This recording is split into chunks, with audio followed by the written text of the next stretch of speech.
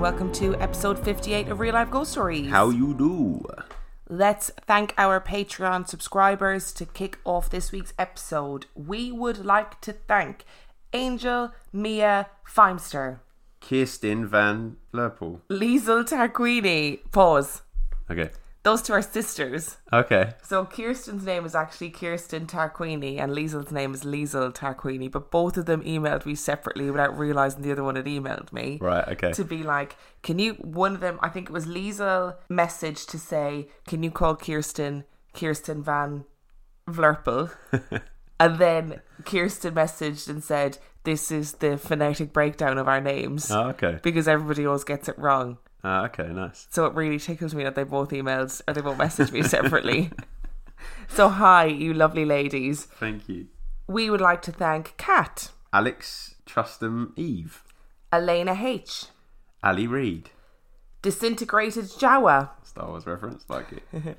Andres Cruz, Binks Games, Paris Karan, Toshiro Hitsugaya, Deb Morelli, Spooky, Becky Gates, Rebecca Rolfe, Lucy Musk, Hayley Dykstra, Jim Kennedy, and Elliot Eaton. Thank you so much, and I'm really sorry for some reason I just had a complete mind blank with Jim Kennedy, which is probably the easiest name in the world to pronounce. I've never seen those letters together before.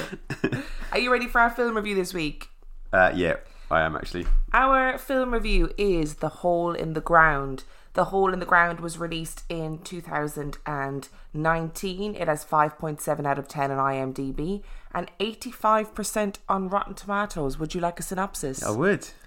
One night, Sarah's young son disappears into the woods behind their rural home. When he returns, he looks the same, but his behaviour grows increasingly disturbing.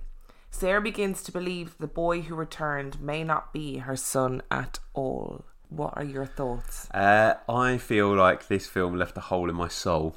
Oh God, No, that's not really. very dramatic. I was just desperately trying to think of something that would lead into my review, but it didn't come out.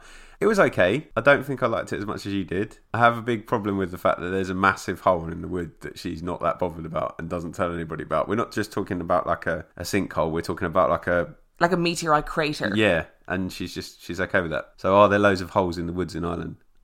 Not that I'm aware of. Okay. Although maybe there are. I thought they were good. Like, I thought the acting was good. I just didn't think much of the script. It was a bit slow. Found it a little bit dull, really. See, that's so bizarre. We changed roles this week because you were sitting playing with Bim, playing on your phone, and I was engrossed in this film. And I don't know whether, real talk, I don't know whether because it was an Irish film, I desperately wanted to like it. But I was really unnerved by it. I found it really unsettling. Oh, I think the concept of it's really unsettling. And that kid was creepy. Like, he needed a good drop kicking down the stairs. Oh, he was creepy. He was creepy. And I thought it was really well acted, and I thought the story was good, but it could have been told in like 30 minutes. There was a lot of nothing in that film. It was very slow. When I posted about it, a lot of people said they loved the first 30 minutes, and then after that they were just like, that's it, this is boring, this is going on too long. But I didn't find that, and I don't know why I enjoyed it so much and you didn't. I'll tell you what, it was a good call to watch it this week after we watched Descent 2 last week, because it's essentially Descent 3. So the Irish version. The Irish version. So there are clearly creatures that look like these Descent things living all over the world. Well, because it's a film essentially about changelings, and it's about her son being taken and replaced by a changeling, and whether or not that's actually true, whether or not he has been replaced, or whether or not she's having a breakdown, or whatever it is. I mean, whoops. Sorry? That's going to be a massive spoiler, and then I was like, oh no, people might not have watched it yet. Yeah, it's just, I would recommend watching it. I thought it was really good. The thing is, though, I don't think they amped up enough about the potential for it not being a changeling. Like, I just felt it was a changeling from the start. So you didn't think they portrayed the mental health thing? No, because in like Hereditary, they do it really well, and you think, oh, actually, maybe this is just a mum going crazy. Whereas in this one, I was like, no, her son's been taken. Like, there is nothing about her in this film that suggests that it could be any other option, really. There is a bit that absolutely gave me the heebie-jeebies, which was when she's looking through the keyhole of her son's bedroom into him, and the way he's behaving in the bedroom made me want to vomit. Just don't look through keyholes either. I know, right? Don't look through keyholes. If your kid, just open the door. If horror movies have taught me anything, is that you don't look through a keyhole, because you will either have big eyes staring back at you, or you're going to see something you don't want to see. Yeah. So why do it to And yourself? then he comes out really like confrontationally. He's like, Mummy, is that you? Mummy, and he's Mummy. stomping around the house. Ugh. I found this to be a really unnerving film. It really unsettled me. No, I didn't. I just felt it was like everything was too signposted. Like I said to you, didn't I? Like, and you didn't even twig. But I was like, they're going to tell you that this guy, there's something different about this kid because he's going to come out of school with friends, and then literally the next scene he's got friends, and his mum's like, "Oh, that's unusual. My kid has got friends." Yeah, you were very good at spotting it. I don't know. I found... And there was no Tinkerbells in this either. No, is that what you think of fairies? Oh, we've got a lot to learn this episode, eh?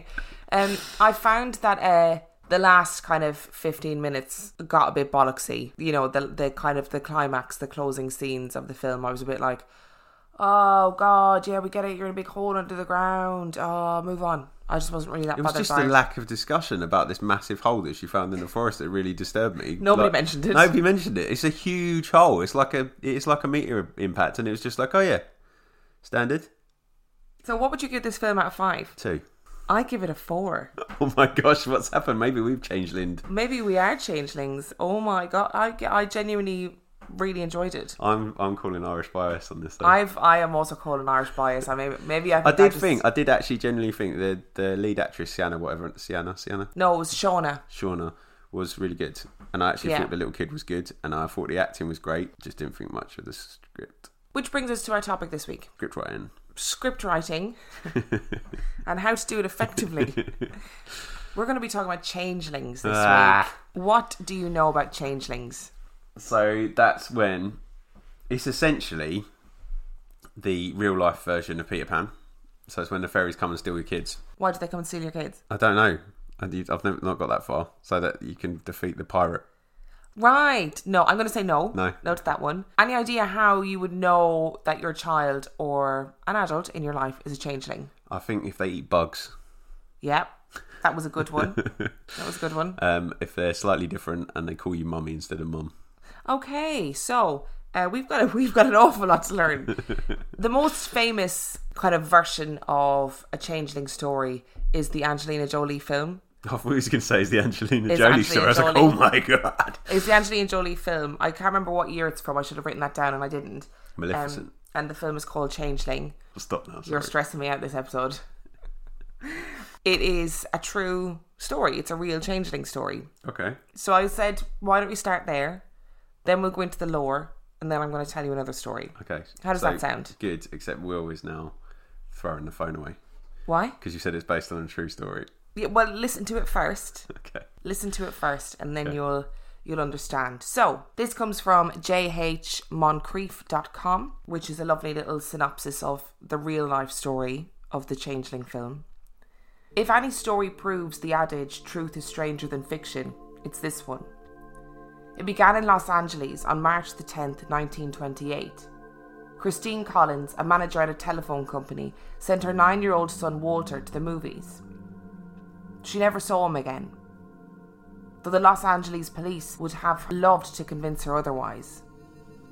When little Walter didn't return, Collins was at first convinced her son's disappearance was an act of retribution from the child's father, a conman and robber who was serving time at Folsom State Prison for armed robbery.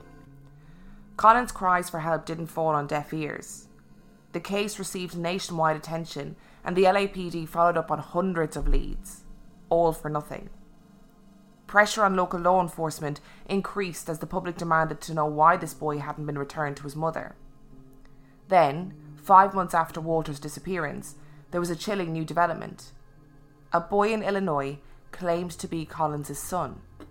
After exchanging letters and photographs, an overjoyed Collins agreed to pay for the child's train ticket to Los Angeles. But there was one problem. When Collins arrived at the happy little reunion the LAPD had arranged, she saw immediately that the boy was not her son. He resembled Walter, but Walter he most definitely was not. And that wasn't the only strange thing. When the police questioned Walter about the kidnapping and how he'd ended up in Illinois, the child's story didn't make any sense. Doctors felt the boy was keeping a secret, but they couldn't quite coax it out of him. It's terribly sad, but lots of children go missing, What made this story worthy of a Clint Eastwood movie almost 100 years later was LAPD Captain J.J. Jones's response. Instead of apologising to Collins, reimbursing the money she'd spent on the boy's train ticket, and vowing to find her real son, Jones insisted that she try the boy out as if he were a new type of toothpaste rather than a child. Jones was so insistent, so Collins struggled to convince herself that the strange boy was her son for 3 weeks. Finally, she'd had enough. This time she brought Walter's dental records and an army of friends to the police station with her. Her friends backed her up. They also insisted the child was not Walter Collins. Rather than back down and admit his mistake, Jones got angry. According to the LA Times, Jones allegedly accused Collins of shirking her duty as a mother and trying to make fools of the police. "You are the most cruel-hearted woman I've ever known. You are a fool," he apparently told her. Not only did Jones refuse to believe Collins's protest that the boy was not her son, he had the woman committed to a psychiatric ward. But he must have had his own doubts by then, because during the first 5 days she was in hospital, Jones extracted a startling confession from the changeling. Finally, the child admitted he was not Walter Collins. His name was Arthur Hutchins. He was a 12-year-old runaway who'd pretended to be Walter so he could get a free trip to Hollywood and meet his favourite stars. Collins was finally released from the hospital 10 days after Hutchins confessed, and she immediately sued Jones and the LAPD. She won, but never saw a penny of the judgment. So what happened to the real Walter Collins? Sadly, trial testimony shows he was the victim of Sarah and Gordon Northcott, mother and son serial killers who kidnapped, sexually assaulted and murdered a number of young boys. Understandably, Collins was not so convinced. While Gordon confessed to murdering Walter, he kept changing his story. When he couldn't recall Walter's eye colour or clothing, or in fact ever meeting the boy, it gave the grieving mother hope that her child was still alive. Collins continued to search for her son until her own death on December the 8th, 1964. Okay, now I see why it was based on a true story. Yes. Because it had nothing to do with JJ's, really. No. It's a story about the police being incredibly incompetent. Oh my gosh. I know, isn't it horrific? I found a boy. Here's a child to Try replace him out. the one you Try lost. him out. I'm sure he'll be just as good. But that's quoted. Oh that's, my gosh. That's exactly what he said. Just try him out. I mean, for a few weeks. for the 12-year-old runaway's point of view, I understand it, because it's just like, yeah, I want to go to Hollywood, fine. I'll play along with this. I've got nowhere else to go. Like, I understand it. There's not a child being like evil or malicious. No. That's a child without very much foresight going, if I pretend to be this boy, I can get to Hollywood. But that poor woman, like, that is mad. That's crazy. I hate stories like that, because I don't think all police are like that. No, not at all. At all, but it's just they're the ones you hear, aren't they? You only hear the ones where and you so have incompetent. And I've just been reading about police incompetence as well recently. And I'm just like, oh my gosh. You know, the police force is obviously huge. There's always going to be, bad eggs that are going to be in there, which is difficult. But it's true, they are the ones you hear about. But I didn't know that story. How in the world does that happen? I don't get it. It's mad. I thought it was the story that we saw on BuzzFeed. What's that BuzzFeed one? Unsolved. Yeah. Do you remember that little boy that went off walking and it came back with another little boy? Yes, yeah. And they'd just stolen another. Yeah, I remember that one. The police had nicked another kid. And they were like, here, have this one instead. Which is... But I guess if you're under loads of pressure and there's loads of public outcry and everybody's turning against you going, you need to find this kid, blah, blah, blah. I guess in a way... And you're going from a photograph as well, probably not from actually seeing the kid in the flesh. So if you find another kid that's lost that looks like a toddler that you've got a picture of, I get it. Yeah, you'd be like, oh, fuck it, let's just try this one. But when it's a 12-year-old boy and the mum and the community are going, this is not the kid, and you're going, just try it out. Just try him out for size. Things will work out, I'm sure. So obviously, I wanted to start with that because it's a really famous changeling story. Yeah. But it's not a real changeling story. Yeah, because I was going to say, I didn't know there was anything about changelings in Los Angeles. There's changeling lore all over the world. Which I thought it was primarily a Celtic thing, but it's actually not. Changeling lore occurs in all different communities and all different societies all over the world. So you ready for some history? Yeah, love a bit of history. Okay, so this comes from randomdescent.wordpress.com, which is a very lovely surmising of the lore around changelings. It sounds very political as well, but it's not, is it? Because No. it's descent as in going down rather than Yes. descent. Yeah. Are you ready? Yep. When you scratch the surface, most human beings share the same common primal fears. Chief among them is the loss of a loved one, especially a child. The idea of the changeling, that fairies could steal a child away, possibly forever, and leave a horribly altered substitute in its place, is one of the most sinister traditions in Irish folklore. Why would a fairy steal a human child? Many believed that fairy babies were ugly and troublesome, whereas human infants were docile and beautiful. Fairies were always attracted to beauty and music. It wasn't just babies that were at risk, but good-looking young men and women. In Ireland, it was common to exchange an elderly dying fairy with a baby. Others believed that a fairy infant needed mortal food to thrive. Perhaps the most sinister purpose for stealing away a human child comes from the Scottish tradition. The Scots believed that the fairies had done a deal with the devil, and every 7 years they owed him a tithe. The devil demanded a blood sacrifice, but the fairies' high self-regard would prevent them from killing one of their number. The fairies abducted a child in order to pay their blood dues. Crossbreeding was another motive for kidnap. In order to prevent their bloodlines becoming choked, the fairies took humans to inject fresh blood into their clans. Whatever the reason, how would a parent know they had a changeling on their hands? Their formerly bonny baby would suddenly sicken and fail to thrive. Conversely, their appetite may become prodigious and they may literally eat the new family out of house and home. However, no matter how much they consumed, they remained sickly and wan. The new replacement could be deformed with strange features. They may be aloof, cry constantly, and generally misbehave. They may be unable to talk. If all this wasn't unnerving enough, another belief states that fairies sometimes do not leave a replacement at all. Instead, they may enchant a block of wood or a lump of wax to look like the missing child. In this case, the enchantment will soon wear off and the child will die, revealing its real appearance. Throwing the log on the fire was thought to restore the child. To prevent a child from being snatched, iron, a great enemy of fairies, was left near the crib, usually in the form of fire tongs or scissors.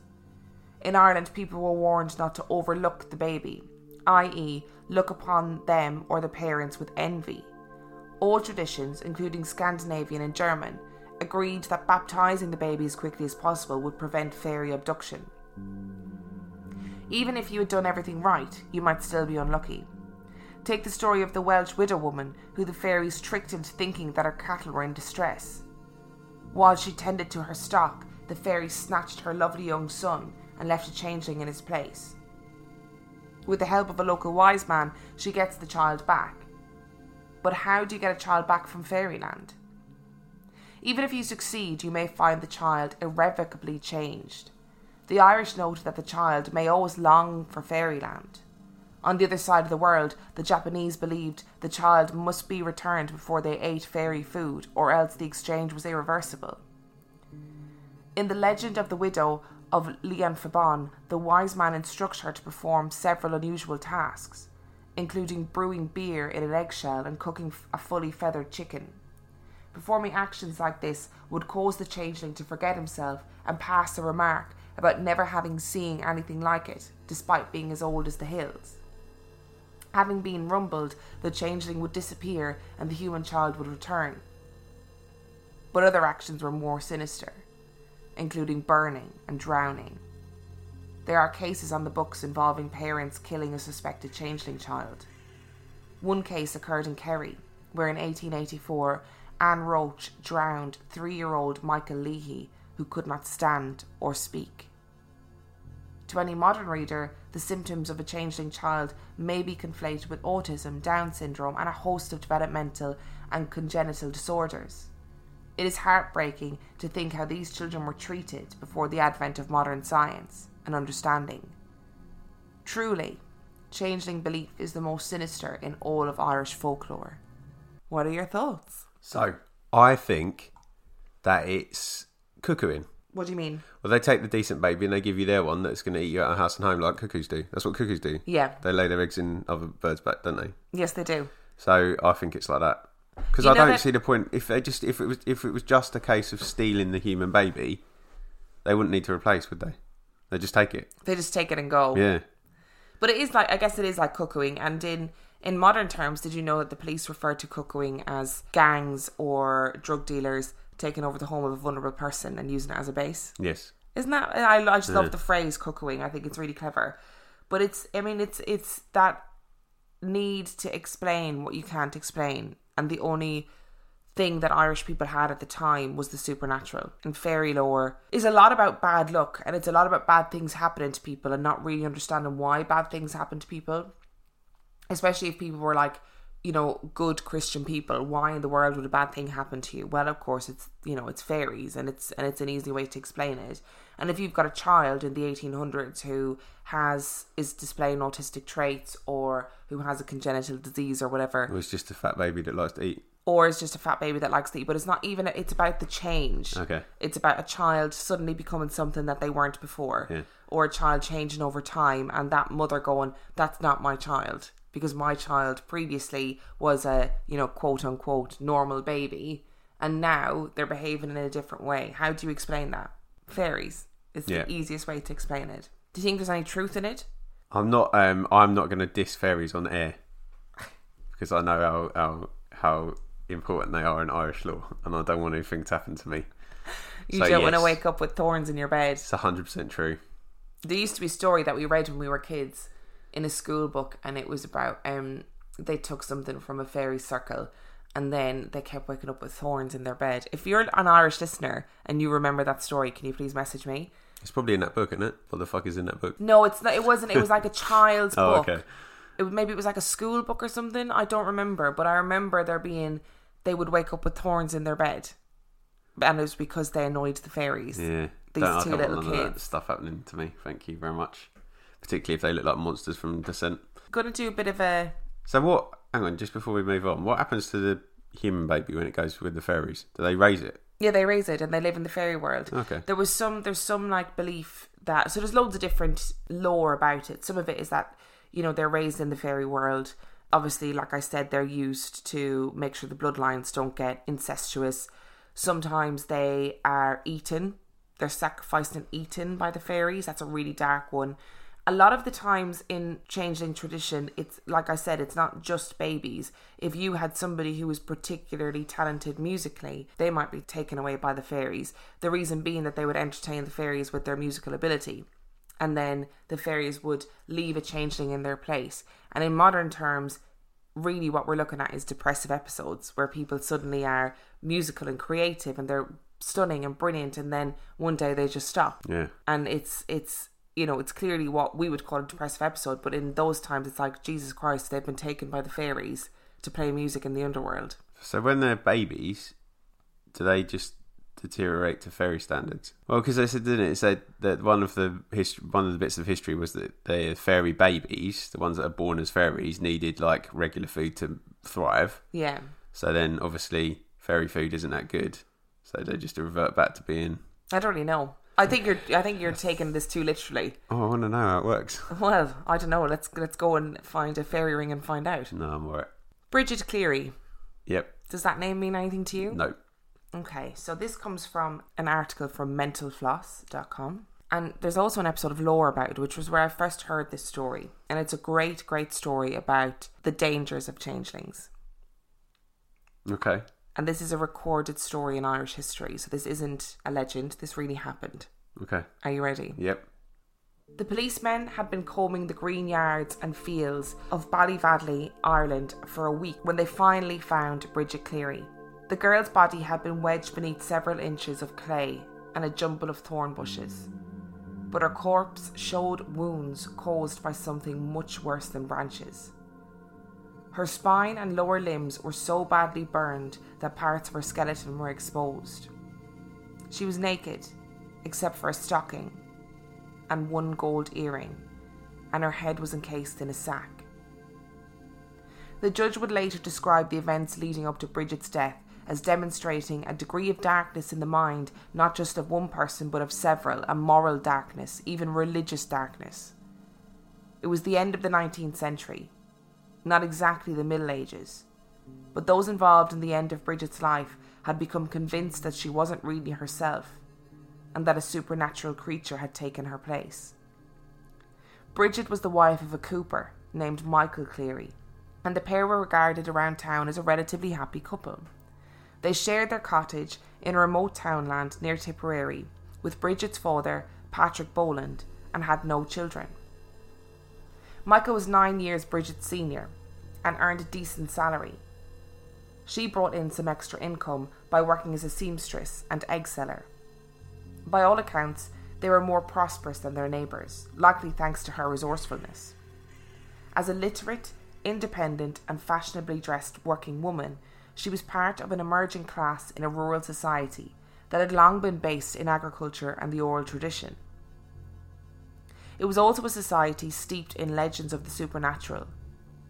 Fairy belief, in particular, was pervasive in Irish rural societies at the time, and had long coexisted with Christian doctrine.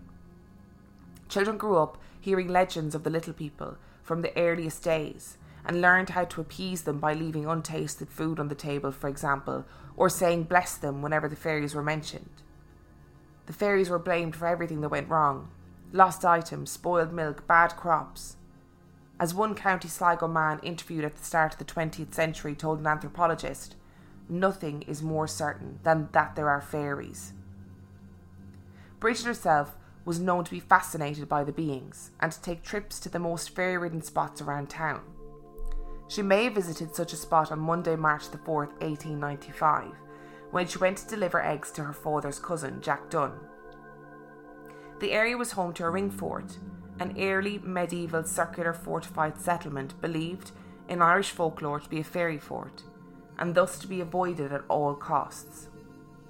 Yet Bridget often visited the fort, and she likely spent time there that Monday after delivering the eggs. It was a cold morning, the mountains still covered in the snow that had fallen the previous day, and after the 2 or 3 mile walk, Bridget couldn't seem to warm up when she got back home.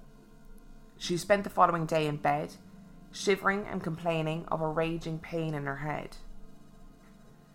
That Saturday, her father walked 4 miles in the heavy rain to ask the doctor to call on her, but the doctor wasn't able to visit until the following Wednesday, and by then her husband had also gone to summon him twice.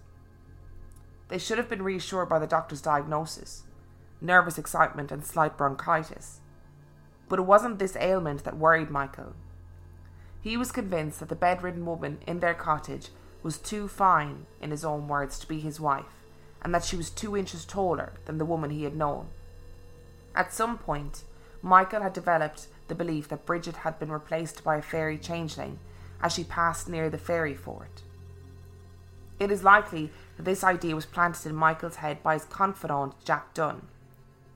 According to Irish historian Angela Burke, who has researched the case extensively, the 55-year-old Dunn was a charismatic man rumoured to have the power of divination. He was known in the area as a Shanquee, a sort of storyteller well versed in fairy mythology. On Wednesday afternoon, after the doctor's visit, a priest visited. He wasn't overly concerned about the illness, but decided to administer the last rites in case it worsened. The ceremony emphasised the fact that Michael could lose his wife, which distressed him even more. He talked to Dunn, who urged him to act immediately or the real Bridget would be lost forever. "It is not your wife in there," the older man reminded him. "This is the 8th day, and you had a right to have gone to Gainey, the local fairy doctor, on the 5th day." The cooper duly visited Gainey the following morning. He came back with a mixture of herbs that needed to be boiled in new milk, the nutrient-rich first milk produced by a cow after calving. That night, Michael forced the bitter concoction down Bridget's throat while Dunn and 3 male cousins pinned her down in the bed. Relatives outside the house heard someone, likely Michael, shouting, "Take it, you witch, or I'll kill you." The men threw urine at her and shook her, yelling, "Away with you! Come home, Bridget Boland, in the name of God." Other relatives and neighbours came and went, witnessing her ordeal and hearing her screams, but were too scared to intervene. Michael asked his wife to answer her name 3 times. "Are you Bridget Boland, wife of Michael Cleary, in the name of God?" The men then brought her to the fireplace and held her over the grate, Ordeals by fire were known to drive out the fairies, while they repeated the questioning. By midnight Thursday night, the ritual seemed to be completed. Bridget was wild and deranged, according to her cousin Joanna, but her husband seemed satisfied, and her relatives thought there would have been some sort of catharsis. The following morning, at Michael's request, the priest said Mass in Bridget's bedroom in order to banish the evil spirits that were left in the house.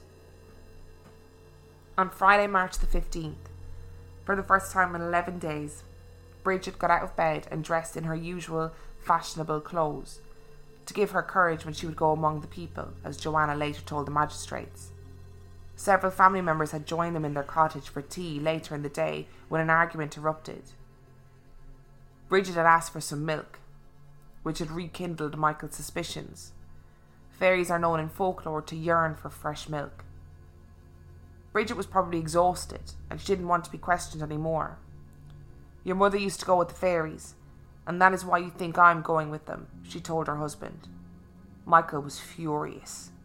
He demanded she eat 3 pieces of bread and jam, perhaps to reinforce his control over her, asking her to say her name again.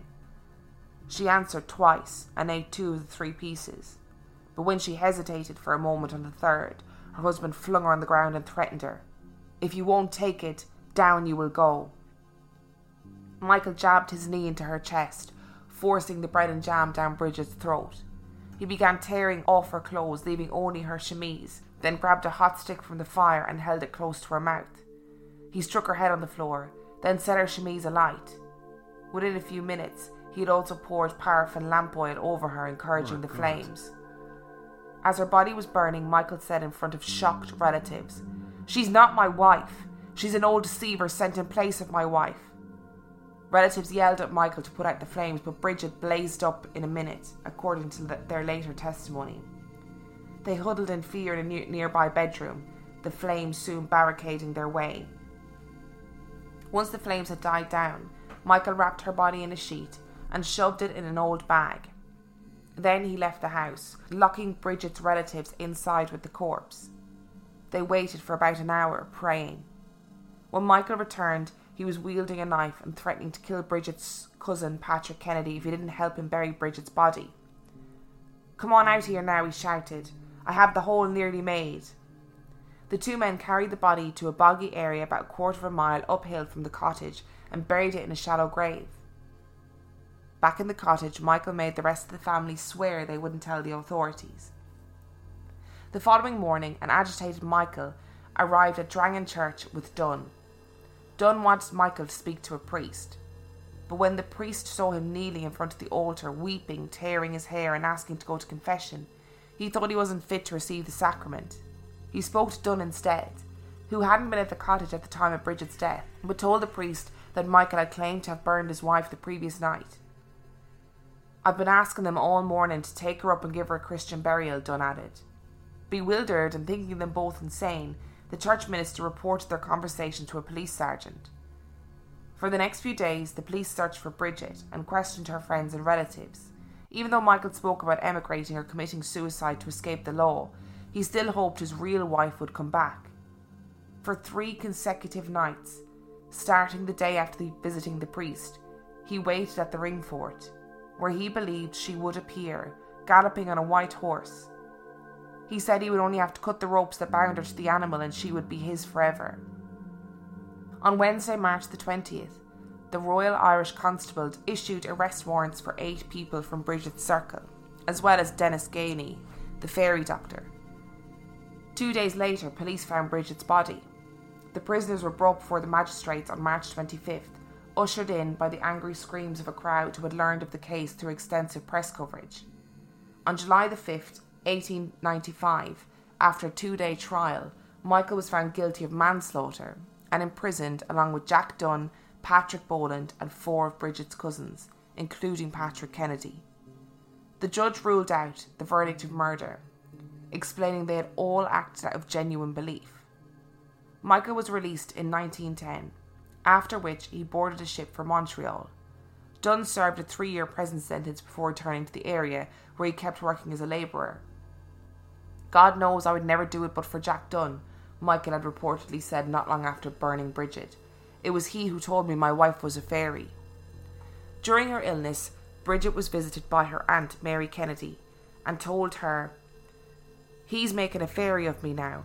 He thought to burn me about 3 months ago." Her words suggested this wasn't the first crisis of its kind. Although we can only speculate about the couple's disagreements, there were rumours in the village that Bridget had a lover. Contemporary newspapers reported Michael saying his wife used to be meeting an eggman on the low road. But the rumours pointed to a young caretaker, William Simpson, who had visited the Clearys' cottage with his wife the night before Bridget's death. In his court testimony, Simpson explained he had arrived as the 4 men were restraining Bridget, and he had asked them to leave her alone. Although Michael and the other people involved in the killing were never formally psychiatrically assessed, a 2006 article from the Irish Journal of Medical Science suggested that Michael may have been suffering from a psychotic state known as Capgras syndrome, which involves the belief that a person has been replaced by an imposter.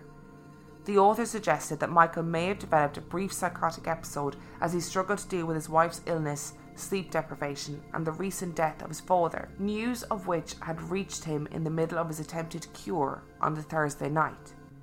In Capgras syndrome, the socio-cultural context of the sufferer determines the nature of the imposter, which can be another person or even a supernatural being such as an alien or a fairy changeling. In our discussion of the supernatural beliefs related to the case, Burke notes that the message of fairy legends is that the unexpected may be guarded against by careful observance of society's rules. Bridget Cleary was ambitious, independent, and childless. A modern woman, she didn't conform to the patriarchal norm, which may have made her appear to some in her life as closer to the fairy realm than to their own. Even today in Tipperary, her story hasn't been entirely forgotten. The local children have a nursery rhyme that runs, "Are you a witch or a fairy, or are you the wife of Michael Clary?" What are your thoughts? It's very interesting, isn't it, where even as the man is getting convicted of burning his wife to death, they're still going, "Oh yeah, but she was having an affair." She was having an affair, that's the rumour.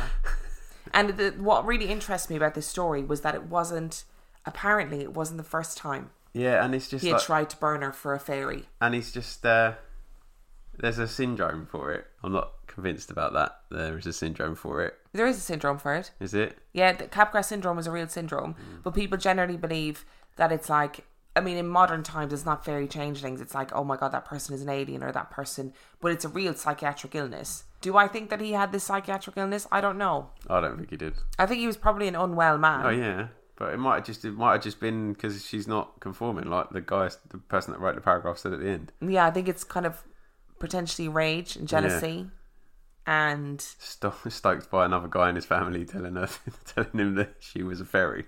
Yeah, and that he needed to bring her to a fairy doctor. It's interesting that she went to all the fairy sites, though, isn't it? That she was interested in it. I mean, that would obviously lend credence to the kind of suggestion that he had this psychiatric illness that made him believe that she was a fairy imposter. If she was convinced, or if she was obsessed with fairies or was interested in fairies. But then she reportedly said, "You only think I'm a fairy because your mother ran with fairies." So there was obviously, his world was surrounded by women who believed in fairies. Ran with the fairies? Yeah.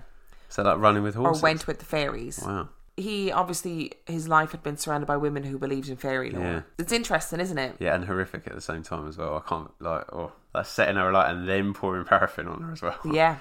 And everybody, what's mad about this story is everyone sat around and watched this happening. Nobody intervened. Oh. So all this family hid in a bedroom because they were frightened of him. And he's setting fire to their family member. Yeah. It was her family that were there that watched this happening. Crazy. I wonder what happened to him when he got to Montreal. Who knows? That's a really interesting question. I'm sure there'd be some... Probably you could trace him easy enough, I think. Yeah. To a point. Because the records tend to be quite decent for immigration at that point, don't they? So yeah, it's the end of the 1800s, so it's not a bazillion years ago. Yeah, you wouldn't have... Wow, what a crazy story. It's not really like your traditional child being stolen story, but it's brutal. It is brutal, and I wanted to do that story because I was like, okay, I could look up changeling stories, but actually the lore is around people not understanding illnesses or people not being able to cope with somebody who didn't fit into normal society or societal norms that were perpetuated at the time. That's where the lore comes from. Do we know that there's no such thing as fairies, though? No, we don't know there's no such thing as fairies. Just want to... I'm adding that as a caveat, fairies, in case you're listening. I mean, the fairies are well renowned for listening to podcasts in the You underworld. don't know. They like entertainment. They do like musical entertainment, that's true. Maybe the changelings' instas have gone down in recent... because they just start stealing iPhones instead. Maybe that's it, they're stealing iPods, Yeah. iPhones. Yeah. And you know when you lose your phone and you're like, Yeah. where the fuck did I promise I lost it on that night out? No, you didn't, babe. It was the fairies. Fairies took it for entertainment.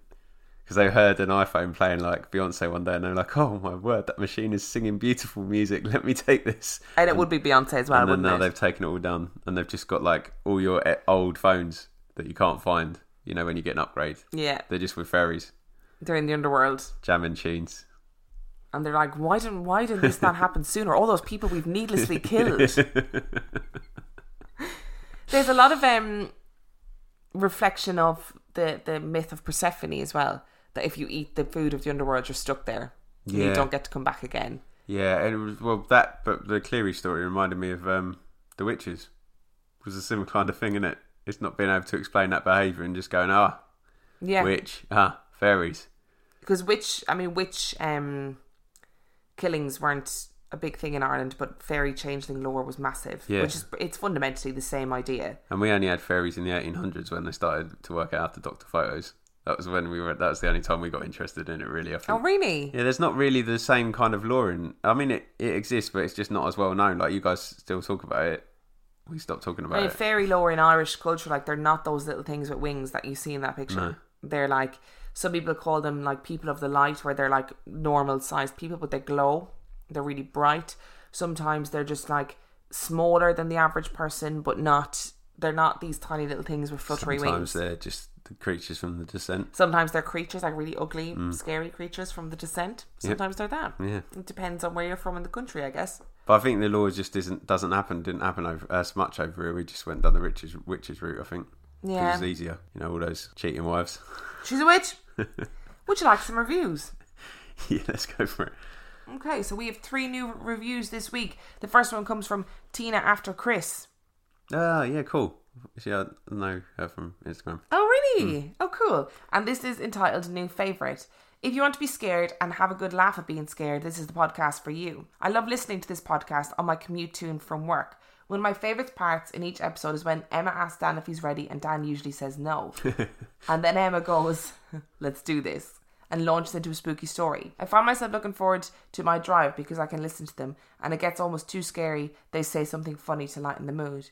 Thank you and keep it up. I'm going to be going to your Patreon shortly after writing this. Thank you so much. Thanks. I generally try to switch it to something funny when I'm feeling scared. Yeah, he does. It's my coping mechanism. And then there's one from SMH0302, which I believe means shaking my head. It might not in On this the 3rd context. of February. So, great podcast. I love this podcast. It's very entertaining. I enjoy that they rate movies at the beginning of each show because I love hearing and talking about scary movies, though I don't always agree with their personal opinions. The stories they choose are generally great and I love the way they tell them, discuss them and add a hint of humour along the way. Overall, a great listen. I breezed through 20 episodes in about 2 weeks. Thank you guys. And finally, we've one from Wow 12345679098. Nice. It's entitled These Are Amazing. I love these stories so much they give me the heebie-jeebies. Nice. I like the heaps. The heebs. The jeebs. The heebie-jeebies. So that was a little bit of a different episode this week where it was more so about lore. Loads of people have messaged me, asked me to talk about changelings. So I thought, you know what better week to do it than when we talk about a hole in the ground. Or the hole in the ground or whatever it was called. It's the hole, because I was giggling this morning with a hole in the ground and got a whole load of stuff I didn't want to see, really. It was just holes in the ground. Oh, okay. Interesting. There's a niche market for everybody, really, isn't there? Imagine there's someone that's what their Google searches consist of. Holes in grounds. If you enjoyed this week's episode, you can find me on Instagram at Real Life Ghost Stories. You can find Dan on Instagram At 50p Movie Club. You can find us on Twitter At Real Ghost Pod. You can find us on Facebook, which is Real Life Ghost Stories Facebook page, and then there is a super secret super group, which is RLGS super group, where people are gorgeous and post memes and funny stories and scary stories and all those things. This week. Oh. The memes this week of Dan have been incredible. Thank you all for putting such effort into making memes of Dan. My phone is just full of pictures of me now. Yeah, it just made my life. It was incredible. You can send us in your stories to reallifeghoststoriespodcast@gmail.com. You can support us on Patreon at patreon.com/reallifeghoststories, where for $5 a month you get an extra spooky story a week, and for $2 a month you get the complete back catalogue and the new series of Dan's other podcast, 50p Movie Club, which is what, Dan? It is where I find movies in the 50p section of CEX and I watch them with Dave Keane and we talk about them. Wow, that sounded really good, didn't it? We watch movies and we talk about them. But Dave Keane has a lovely Scottish accent, though. Yeah, Dave Keane is worth listening to. We're working our way around the British Isles. I just need somebody Welsh next. Jade or Owen, if you're listening. No, Owen's not Welsh. No, Owen's not Welsh. I'm just making him Welsh by association. Jade, if you're listening, you need to come on and do an episode so we can have it pretty. Welsh? Owen, are you Welsh? No, Owen isn't Welsh. Okay. Owen, are you Welsh? I'm trying to hear his voice in my head and it's not sounding very Welsh. Oh, I thought you listened to. I'm listening to the microphone in case he's going to be talking out of it. And on that note, we shall see you next week. Bye.